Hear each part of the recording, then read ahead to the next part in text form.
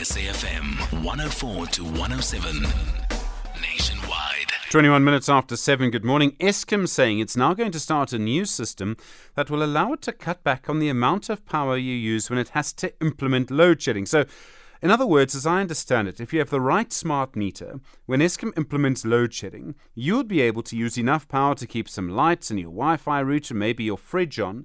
If you use too much power during load shedding, it would switch you off. That's how I understand it. Amanda Qithi understands it better than I do. She's the spokesperson for Eskom in Gauteng. Amanda, good morning. Morning, Stephen. Good morning to the listeners. You've been trialling this in 4 ways. You're extending it to other areas. How does it work?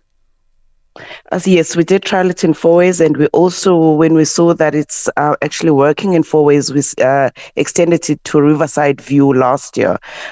Basically, how it works, I think you've touched on it a bit. We reduce the electricity capacity of the customer to 10 amps, and what that then does is that it allows the customer to be able to have the lights on during load shedding. They can watch TV, their computers can be used, and also they can charge their cell phones.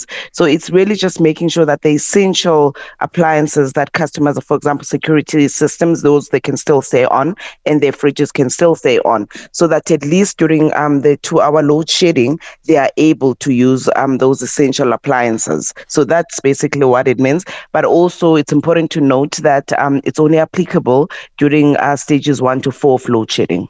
Okay. And the smart meter that does this, you have to have a particular meter, right? How does that work?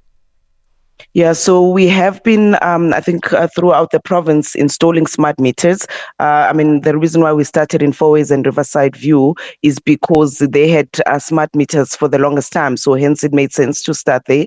But we have installed smart meters in certain parts of Gauteng. And that is why we've selected these particular areas where we are moving to. For example, yesterday we implemented, we started, the day 1 was in Sunning Hill Waterfall and Polsof. With the customers that have smart meters, and we're moving to Buccleuch, Calvin, and Marlborough on the 6th. Does this only work on prepaid smart meters? No, it doesn't have to be prepaid and conventional smart meters. So it's for, if you have a smart meter, then it means we will come to your area and implement load limiting in that particular area. Okay. Do you have a name for this? I mean, I sort of called it soft load shedding. Would that sort of help? No, let's not call it soft load shedding. It's load limiting. That's what we're calling it. We're basically reducing the capacity from the normal amps to just below 10 amps to allow customers to be able to use the essential appliances during load shedding. Okay, these are some of the most important terms of our time. So we know what load shedding is. Load reduction is when an area gets switched off, often because of transformer problems. And load limiting is when you're told you can only use 10 amps. Yes, during load shedding. It gives the customers the opportunity to be able to use electricity during load shedding. You've got it so well. Thanks, Stephen. Okay.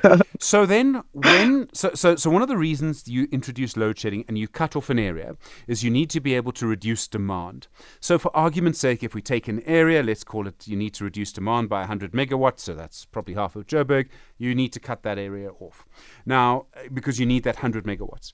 When you've done this in the areas with these smart meters, have you been able to see that by using the smart meters, you've been able to get the reduction in demand that you need, which is why you're implementing load shedding in the first place?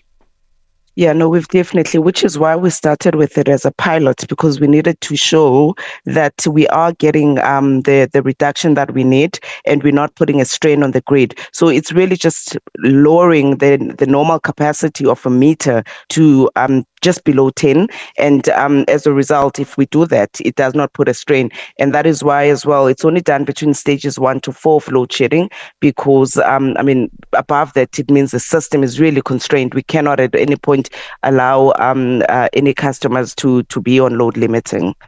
So if you were able to make this work properly and around the country, could it reduce the number of times you have to do proper load shedding? If you see what I mean. It would in the end reduce the areas of darkness. It will reduce the areas of darkness, but obviously we have to work with our colleagues from the generation space to ensure that they continue with whatever that needs to be done.